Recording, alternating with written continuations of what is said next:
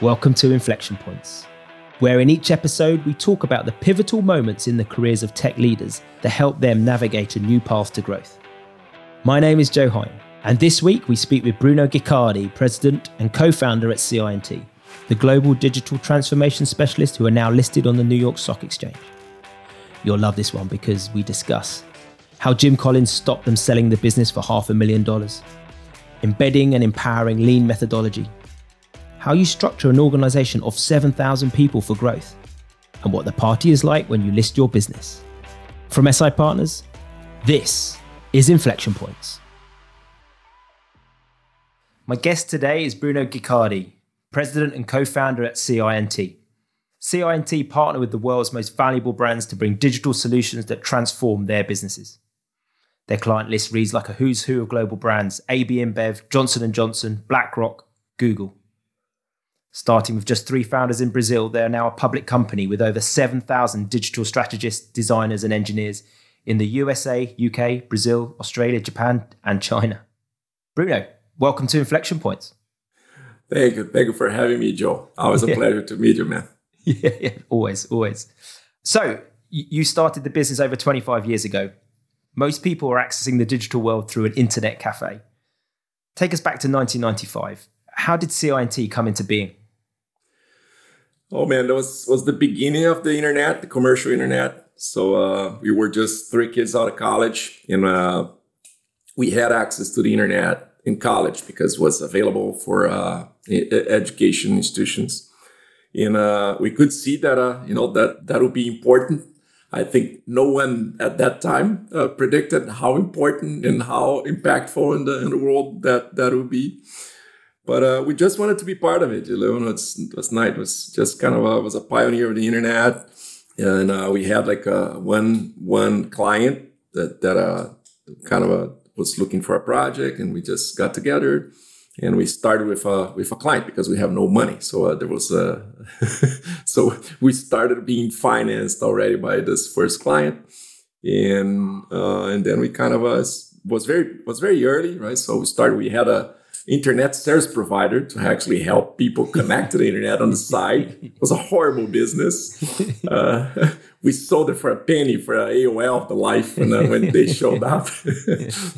And we continued to actually help in business, right, to understand what the web was and what potential for business that could bring them, right? So that we stick with that, and the company grew a lot in the beginning and still grows a lot this year. And that was the very, very beginning of it. But it was a brave new world back then. Yeah. There was no funding, no nothing. Mainly in Brazil, back in Brazil, there was no VCs, no private equity. There's no nothing to was totally bootstrapped. No, absolutely. Particularly back in the 90s. And, Yes. and at what point did you realize it was going to be a business, right? From having one client ask you, "Oh, can you help me out with this?" And, at what point did the 3 of you go, "There's something here. Let's make it to a business"? Yeah,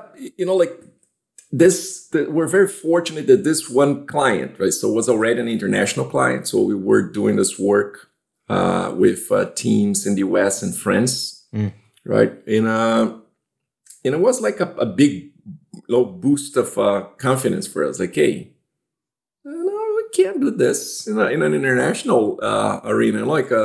We don't suck. Yeah. Even the remote corner of the world that was Brazil in 1995. I think we can do this.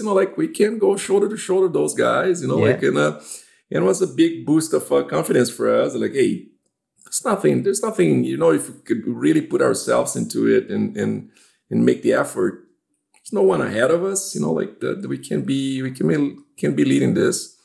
And it was, the confidence. I always try to advise and be coached to new entrepreneurs. And one of the big questions that they have is like, how much should we believe in the fake it till we make it type of thing, right? So yeah, okay. And I always tell them, it's the fake part cannot be, you cannot think of that like think you're going to be big and fake that. Then it's just bravado, right? Like the fake is just like it has to come from a place of a knowing, right? You can do it. It's not like you think you can do it. You know it. But for us, having that client was very important because we had that experience. We knew that we can compete with those guys. We can do those things. And then of course you have to learn a lot of new other stuff. But it's always adjacent, right? So this. And you kind of move a little bit. You fake it, but it's not like you're not selling the sky. You're not pretending. Like you know it. You know you can do it, and you kind of move here, and then you move here, and you keep expanding. So was really important for us to kind of have that experience and kind of I think we can make it. Yeah. And then ambitions, grow, and we kind of set ourselves I think very early we read Made to Last from Jim Collins, and we established ourselves a BHAG, right, a big, hairy, audacious goal, which helped a lot because there was a buyer that tried to buy us when we were very, very, for $500,000. Wow. We're small. We're 30, 50 people, and of course we didn't sell because we want to be this international player. And already the BHAG was already there, and it helped. And what was the BHAG? What was your first big goal? The BHAG was the first big goal was we want to be a player, a significant player in an international arena. And we thought that would be to achieve $100 million in revenue. That would be kind of would mean that, right? We reached that many, many years ago. So we had to put a new BHAG because that was already achieved. I mean, well, that's fantastic. Many people don't get there. So, the fact you've had to do several big, hairy goals. But as you said, the business did take off, and pretty soon you were one of the biggest digital consultancies. You're about 150 people in Brazil. But you knew you needed to continue that growth. And as you said, with your big goals, you had to do something different to allow you that. And then you made the decision to go beyond Brazil and become truly global. Can you set the scene? Where was the business at the time? And what was the build up to making that decision? Yeah, this was 2005, right? So internet was 10 years in. We already selling probably 150 to 100 people. Was doing really well, but we kind of already looking at that market. The internet was already a reality, in the delivery of services in a digital format was a reality already. So we thought this is a big opportunity, also a big risk. There's no frontiers, there's no barriers for the delivery of digital services. So either we go and play in the big leagues and win and show that we're competitive enough to compete in the global scenario, or maybe we won't even be protected here in a market like Brazil. So that was the thinking. It's a big opportunity, and in the long run, it would be a big risk to just stay here confined to one market. So the decision was made. We will go and go to the most competitive market of them all, which is the US, and establish shop there. And was it easy to decide the market that you were going to? It was, because the rationale was about competitiveness, right? It was not about growth or there were probably 50 other markets that would be easier than the US. So the rationale was we need to be the most competitive market, because we need to be on our toes, on par with what's happening and what's the most modern approaches and the edgiest possible markets, and that was the US, and it just happens to be the most competitive market as well. So it's actually going for something which was the hardest, right? Yes. The biggest challenge rather than the biggest, which happened to be the biggest opportunity as well. Yes. How did you choose which market to go to? So because the rationale was about competitiveness, was about us to be on our toes, to be exposed and competing in the most edgy market possible, then the choice was kind of obvious, because the US was back then, and still to this day, is the leading market in terms of trends, and where things happen first. So that was the rationale. Was the toughest in terms of business. Probably be another 50 markets that will be easier to enter. Yeah. But here was the rationale. So as well as being the biggest challenge, as well as being the biggest market for you, is also the biggest challenge. It made sure that your company had to be at the forefront, right? You had to be the best to be able to win in that market. Yeah. That's a really interesting way of thinking about it. I don't think as many people consider that other element. Brilliant. And how did you go about doing it, right? How do you make that first step into the US? And, it's a big commitment, both perhaps personally, but also financially. What was the build up and the decision making coming into that? Yeah, we knew that there was a lot of things that we need to do. We would take time to develop the brand in the US, and we need investment. So for the first time, we actually went and got a private equity to invest in the company and raise money to do that, and to kind of invest in in the infrastructure and the sales and preparing the sales, like to do that movement. That was complete. That's a story on its own. Like it was very, very hard. This was 2005, right? So it was back then. IT services were not as sexy and fancy as is today. Like no private equity, no one would like investing in services. It's all about technology at that point in time. Yeah, and we're in Brazil, like so there was no VCs or it was very rarefied air back then in terms of where to get investment. What was one story that was really interesting. We went to one of those kind of investment divisions of a big Swiss bank. Yeah, and we went through the deck, and the guy loved it. And then last page, the money we were asking, and he looked at it. Oh man, just $5 million. Oh no, we invest only 20, or minimum bigger checks. I'm sorry. Don't you guys have like a rich uncle or auntie that you can ask when? When we get out of there, like, man, what type of uncle or auntie those people have? Like, yeah. So $5 million. Can I go join your family? But there was absolutely almost nothing. But we were happy, to finally find one private equity that invested it, and that was the preparation to actually do that endeavor in the US and pan out. That's really interesting. I mean, look, when you go for money, what was it you were looking for, right? What was your criteria for choosing who you went with, and what did you want the money for? Yeah, for this case, we wanted money to do this endeavor in the US, right? So open a market in the US.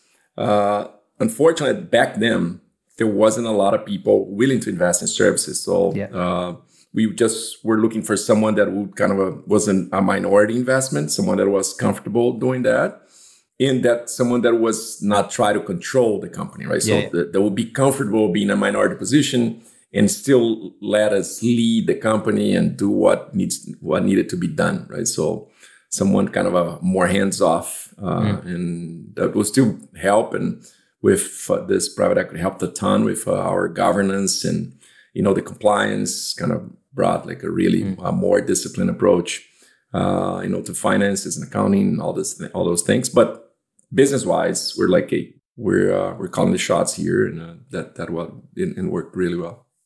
And did they bring more than just the sort of money and the advice around the financials? Did they help you access the US? No, they didn't. Okay. That was everything that was on us to do it. It was hard, very hard, as expected, but it paid off. The US is our biggest market now. Fantastic. It's the fastest growing, so it's an amazing market. Still tough. Yeah. I always remember Frank Sinatra. I live here in New York today, right? So if you can make it here, you can make it anywhere. It's a tough spot. You've done well. You've done very well there. And as I said, it was a roaring success in the US. As you said, it's now your biggest market. And as you began to scale, you really scaled. Like you were growing 30% year on year for many years, which is a phenomenal achievement. But something started to happen that started to risk that growth. But this time it was mainly around your systems and your processes. How had CINT been evolving at the time, and what made you realize that something needed to change within the organization? Yeah, it was a little after we came to the US, around 2008, 2007. Yeah, we were kind of really big. We kind of really embraced the agile movement, and that led us to a very weird place where we're kind of because we were back then we're 2007, 2008, we're like already 10, 12 years in business. We already have like a management culture, a management style that was, quite frankly, back then not compatible with the agile the way of working, right? So we had a big, conflict there because we were, command and control and the kind of the way we managed the business was very 20th century, right, style. And we realized that that new movement, it was all about empowering teams and kind of develop teams in a different way. And thank God we kind of found the lean discipline. Actually, was pointed us to us by a client that when we started talking about agile, they say, "Well, this looks like lean." And actually, lean was the initial inspiration for agile, which is funny. But we got to the door of agile and found out lean later. But that saved the company, like the embracing the lean culture of developing people and being different leaders. That was instrumental for giving the ability to scale the company to the way we scaled it later with consistency, right? With a system that with a way to lead that it was consistent and kind of provide that consistency in the services. And it until this day keeps that consistent, that quality in place, even when we grow, 2,000 people, 3,000 people a year. Our leaders are mostly, grown in the company. We rarely will go out and hire managers and leaders. We prefer to develop them ourselves because then we are, we are sure that they are making decisions in the way, aligned with the culture, aligned with, how we will do it ourselves. And that what kind of keeps that consistency in terms of culture and delivery when we're growing, 30% a year. Wow. It's quite a bit to unpack there. So you were growing the business, right? And you're growing quite rapidly. And so you were kind of putting in management layers at the time, were you? And sort of saying, yes, right, okay, because with this size, we need to keep building out the pyramid, keep creating more, almost kind of control. It's quite a 20th century discipline of management structures that were put in place. Yeah. But that was, it started to take the oxygen out of the business. How did you realize that this was a problem? Just talking to the teams, there was a funny story. Like we're in a happy hour one day, and one of the kind of a really brilliant guy, a developer, and my partners, Cesar, was just talking to this guy, and he says, "Hey, how we can improve things for you guys for this team?" And this guy goes, "Oh, just remove my manager. It's not helping." I don't know how he adds value to this. It's just they're trying to control things that are micromanaging, and then I was like, oh my God, this is like a wake up call here. There's something really wrong, because what this guy is doing is actually he's trying to follow what we're telling him to do. So it's was not like this guy was not doing his job. Like we're kind of setting him up to failure. So like, hey, we have to start changing ourselves and our methods here. Otherwise, those people will not thrive. They will not achieve what we're trying to put them to achieve. So that was the call. so you got put onto agile, like you say, and then this lean as a philosophy, a management philosophy came to you. Can you talk a bit about lean and how does it work? Like, yeah, lean. People remember lean because of Toyota and lean manufacturing and the some of the contributions that discipline came with a reduction of lead time and one-piece flow and Kanban and stuff like that. But for us, that's yes, like if you look agile, agile is an interpretation of those things for the software world. Right? But for us, what we found in Lean was a discipline to manage, mainly to lead people in a different way. Right? So instead of telling people what to do, it's always kind of a leading with questions and let the team think by themselves. In this way, you empower the team to actually, take responsibility for the outcomes, feel that their contribution matter, right? So it's a discipline of it's a different way to lead people, right? For us, that was Lean was about for us, not reduction of lead. Of course, we were already doing this with the agile movement, okay, reducing lead time and and Kanban boards and stuff like that. But Lean for us, like how actually we lead people, we create an organization that is consistency, that has consistency in the people development across the board at scale. Right? So that was the beauty of Lean for us. So it's quite a different way of thinking. I mean, how many people were in the organization at this time? Oh man, we're already kind of big, probably 500, 600 people. That's a lot of people, right? How did you go about trying to change the culture, the management style of that many people in an organization? Appreciated you asked that question, because the answer will be counterintuitive for people. Because the transformations, people say, let's transform those people. For us, like as we realized the problem as was the management culture, we define a management culture. So we have to transform ourselves first. Right? So fortunately, there were some processes that was like, we let's change what we do as senior leaders in the company, right? So we do We do strategic planning and strategy deployment. So let's change the way we go about those processes and the work we do, and this will trickle down. We will start leading a different way. We'll start involving people. So for example, the classic strategic planning type of process completely changed, right? So instead of being us. Beings of light being, an offsite somewhere deciding the future of the company, it became like a totally different process, run around 12 weeks, involving a lot of people. It involved way more people. So like people felt heard and their input in the process was way more visible. And so the decisions were way more shared and agreed and aligned with way more people than just the senior leadership. So it was a completely different process, a completely different experience, that people start to feel that things were changing, right? So, and we didn't mandate anyone to change, actually. We just start doing those things differently, and people start to follow. Okay, it's a good idea to do things. And people just start repeating what we were doing in the strategic planning for smaller scopes, right? For their own realms.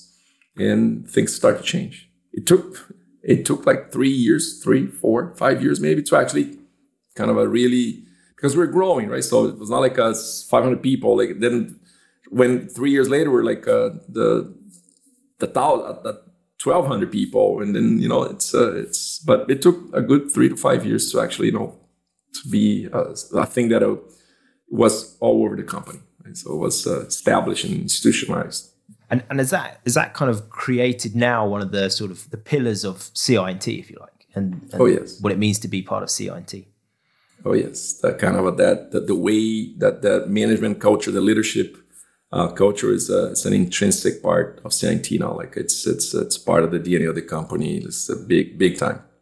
The people development, right? How to develop people. Like people are even measured like this. Like how many if you're a leader, how many other leaders you develop, how many people you promoted. Like that's a KPI. Like it's you're not a good leader because you have good numbers. Like how many people you develop? Like because we're growing. That we only grow. Yes, we only grow if we have new leaders, right? New leaders to run the business.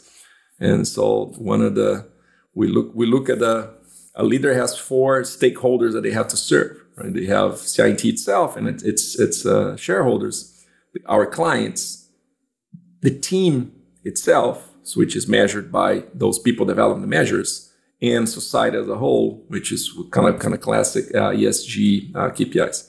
So those are the four stakeholders that a leader serve, and we joke around and every leader essentially has four masters, and you have to balance those four masters.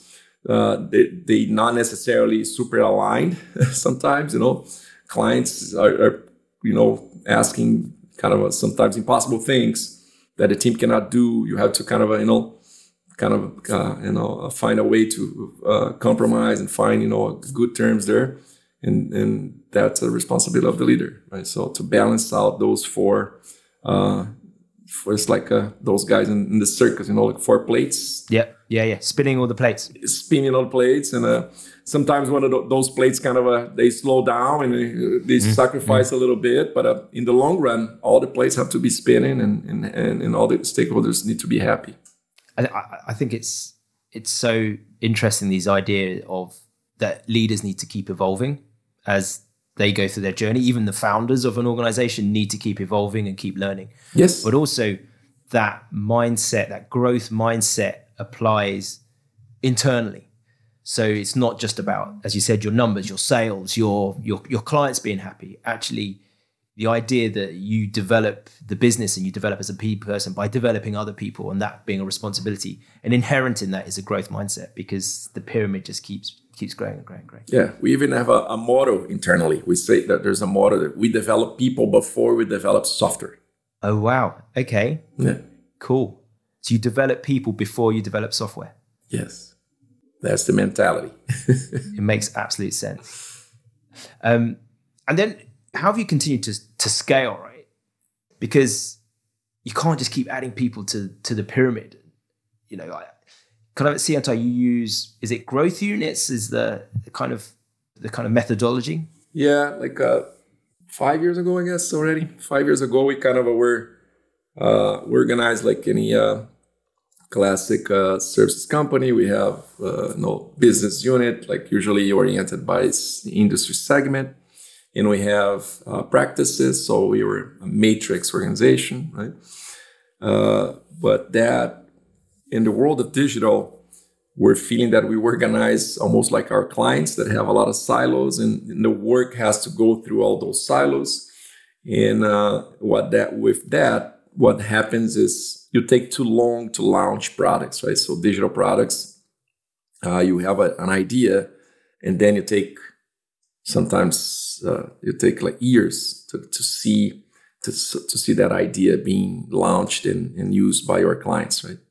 Even a digital product, right? So we're not talking physical product, even digital, but it will take sometimes years because there's just too many silos involved, right? So, we thought, we need to organize ourselves in a way that we are not the blocker for that, right? So if you look at any big consulting company, they will have a CX, a customer experience practice, and then they will have a cloud guy, and then they'll have an artificial intelligence guy. They all coming from different practices, right?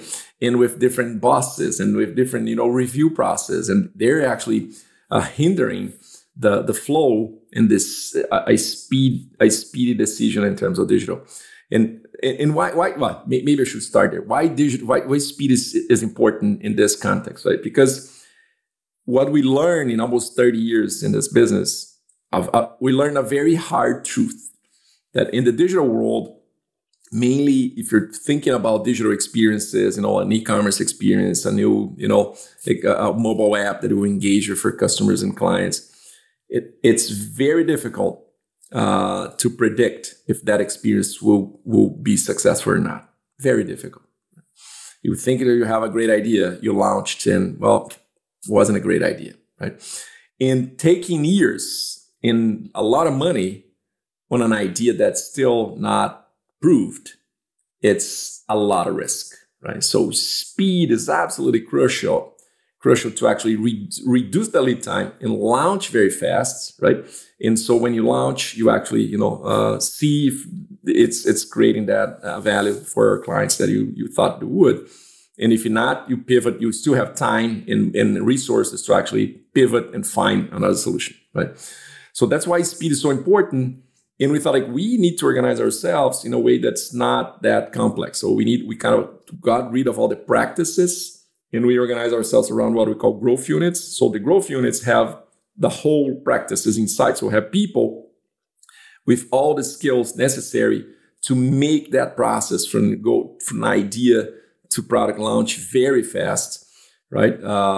And organizing under one roof, right? Under one leadership and doing that and trying to provoke our clients to actually do the same, to organize themselves in a way that we call, with a value stream, like make workflow instead of silos, function-based, organized by mission-based, or, organized by look at their clients and look at how you're serving those clients on a product base. Like, there are many names for that, but the idea is actually you put everybody that's doing the work under one roof, so you kind of shorten up the cycle of decisions, and you actually can, crank up the machine at a completely different pace. Brilliant.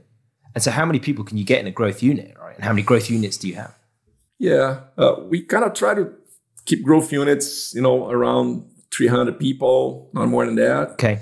There's the Dunbar number there that says, there's just because it's very, it's a lot of people with different skills, but we want them, to really be one team and really find an identity themselves and really not have a lot of bureaucracy. So to avoid bureaucracy, you have to have the people that trust each other, right? So we have to keep it small so people have that kind of, human connection, and they know them. If a growth unit grows up too much, start getting to 500, 600 people, we split them and create another, two growth units with another 200, 300 people. So people really know each other and have that informality and avoiding bureaucracy at the most. Great. So I want to move on to another big step in your organization. And in fact, it's a big step in any company's organization. And, you decided that you wanted to list the business. And it's, many entrepreneurs dream to take a business and make it go public, but not something to be taken lightly at all. And actually, it's quite rare these days. Private equity is very dominant. A lot of people seek a very different route and don't go down that path. I'm intrigued. Where did this idea start from? Who was in the room and who suggested this thing first? Being a public company, I think for us was always like a goal, because we knew that we would need funding over time as we needed to go to the US, and then we have another round of private equity coming later on in the business, and we're really passionate about the business, and we didn't want to sell to a strategic, right? So we don't want to get out of the game. So the natural alternative was going public, because we'll keep control of the company. We'll keep calling the shots, right or wrong, but we'll follow our own journey, and that's the only ambition we have, is just to see where we can get. We don't have any kind of number that we wanted to reach, or like the vision is we want to keep growing and developing ourselves as leaders, and as long as we're learning stuff and our team's learning stuff and they're excited, well, let's see where we can get. So we don't want out. So keep control and being public looked like a natural thing. That was the plan. And how did you know the time was right? How do you know, because this was 2021 that you went? 2021, just before November things 21. start going sour. So yeah. But without answering the question, myself. But what made you feel like, right? Okay, we've been talking about this a long time. We want to keep control. Why now? Why did you press the button on that process? Yeah, I think there was a lot of respect in appetite for digital services back then. There was a lot of understanding that was like a category services companies, technology services companies that were different from the rest of the pack, from traditional IT players, right? So the multiples were better. So there was this reputation already, and we felt, hey, this would be great because there was already a category created with the digital specialists or digital players, whatever, that we were playing, and we're smaller because we're just going public there. We're smaller than the rest of the players there, but we were growing faster than them. Right, we had a better profitability, so our numbers were better. So hey, this would be a great time to go public. Unfortunately, it lasts like 2 weeks, and in 2 weeks things start to go down. But they will be back. They will be back again. It'll absolutely be back again. And tell me about the process, right? Because you've raised money from private equity before at this point in time, but going public is a big exercise. How? Tell us about the process and tell us how you felt as you're going through it.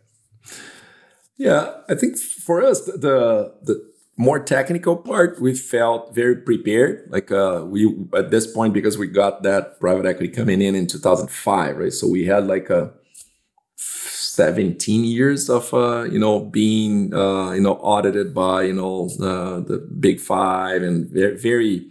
So there was a very stable and solid kind of financials and compliance foundation there. I think that what's different was the road shows and talking to a ton of investors, and that was super new. Was during pandemic, so was everything through Zoom was completely different as well. Even for the investors, they were kind of just trying. They were adapting to that mode, and they were liking, by the way. They could do way more meetings in a day, so they were enjoying it. So it was very interesting, like trying to kind of try to sell the company in a way that someone outside in industry would understand, right? So it was a great exercise of reflection and trying to synthesize, what is IT, what's really different about the company. Was an exercise that was even great for our sales effort. Like, hey, some things here actually, this is actually cool. Like, we should use this in our sales pitches.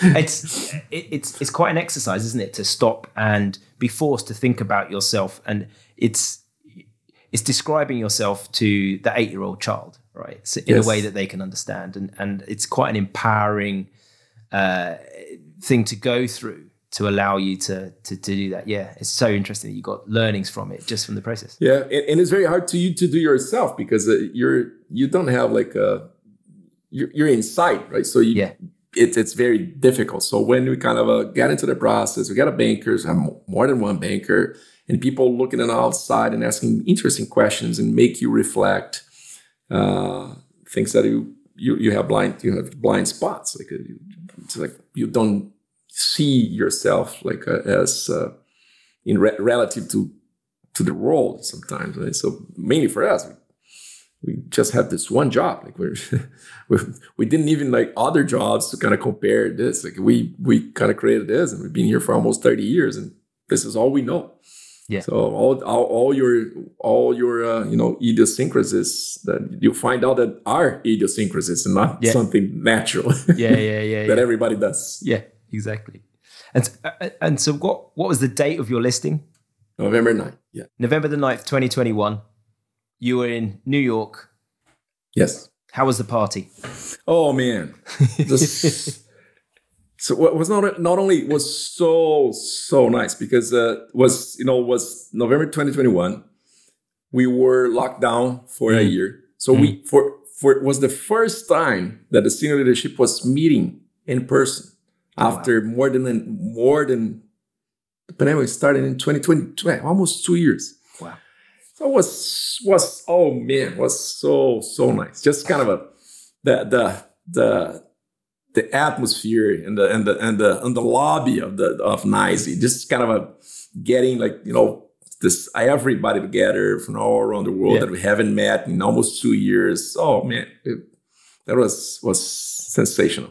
Brazilians are renowned for their ability to enjoy themselves as well. So I can imagine. Yeah, I'd love to have been a fly on the wall. And we now that we acquired Somo with your help, by the way. Yeah, thank you for that. Now we have a close second in terms of biggest party people in the world, which is Colombians. Colombians are very, very good party people. Like we brag to be the first. Like there's no one parties like Brazilians, but Colombians are a close second. Very good. And that was my next question, right? So what has it allowed you to do? You've got to the other side, gone through that work, all that kind of hard work, the road shows. You've had the party, and now you're on the other side. How has the world changed for you? Well, it allowed us to do a lot of things that we think is super cool, like like doing acquisitions and and really join forces with super cool organizations like Somo, like Intersol, and others. And have access to other markets that kind of accelerate the plans for markets, either industry segments where we didn't have a lot of footprint, or totally new markets where we have a very like UK, for example, where we did with Somo. Our footprint in UK was very small. Now it's a relevant one, right? So it allowed us to do that. Other I think. Provide competitive liquidity for our people, like with stock options, and to really make that part of an attractive compensation package to retain people. That was really, really cool as well. People value a lot. I think those are, of course, there's the flip side. There's a lot more scrutiny, I cannot share with you a lot of data that I would love to here, but I can't because that would be so there's a lot of more of that, but the balance I think is a way more positive. Yeah. Good. Well, fantastic. Like I say, it's a many entrepreneurs' dream, and I congratulate you for getting there. That's it's certainly an impressive thing to have done. And look, thank you, Bruno. One last question. We've been looking back for the last period of time, but I want to look forward. What's exciting you about the sort of next 12 months? Man, I think it's never been this hard to predict the future, right? So usually we're very good to explain the past, but very difficult to predict the future. And in technology, of course, there's this massive, artificial intelligence power that's coming, right? So I think that's the one, tsunami that we can see when you look at if you're a surfer, you're looking at the horizon. That's the big one that's coming, and will probably reshape the industry. We're already taking what we call an AI first approach, and to everything we do. Still in the beginning, to be absolutely transparent. This is just the beginning. We're just seeing a little bit of what's going to be in 5 to 10 years. And there are other interesting stuff happening, in more niche, but still, with blockchain, this intermediation, some environments. The digital assets with crypto. So those are not kind of pervasive, but those are important things that we're kind of keeping our radar and developing our own muscles around.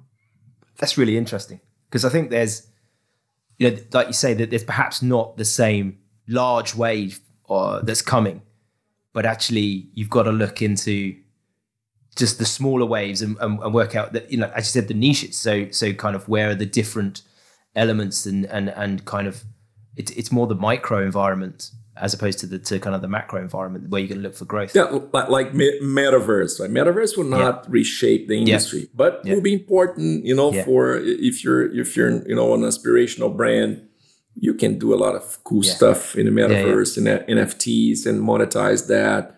But it's not for everybody, right? So But AI, yes, AI is for everybody, and it's only in the beginning. Yeah, cool. Well, exciting times ahead. Bruno, thank you. So great to hear your story. I really appreciate you taking the time. Cool. Thank you, man. Thank you for having me.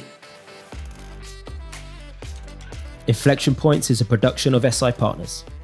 SI Partners is a leading corporate finance boutique for agencies, consultancies, and technology providers at the forefront of the digital economy.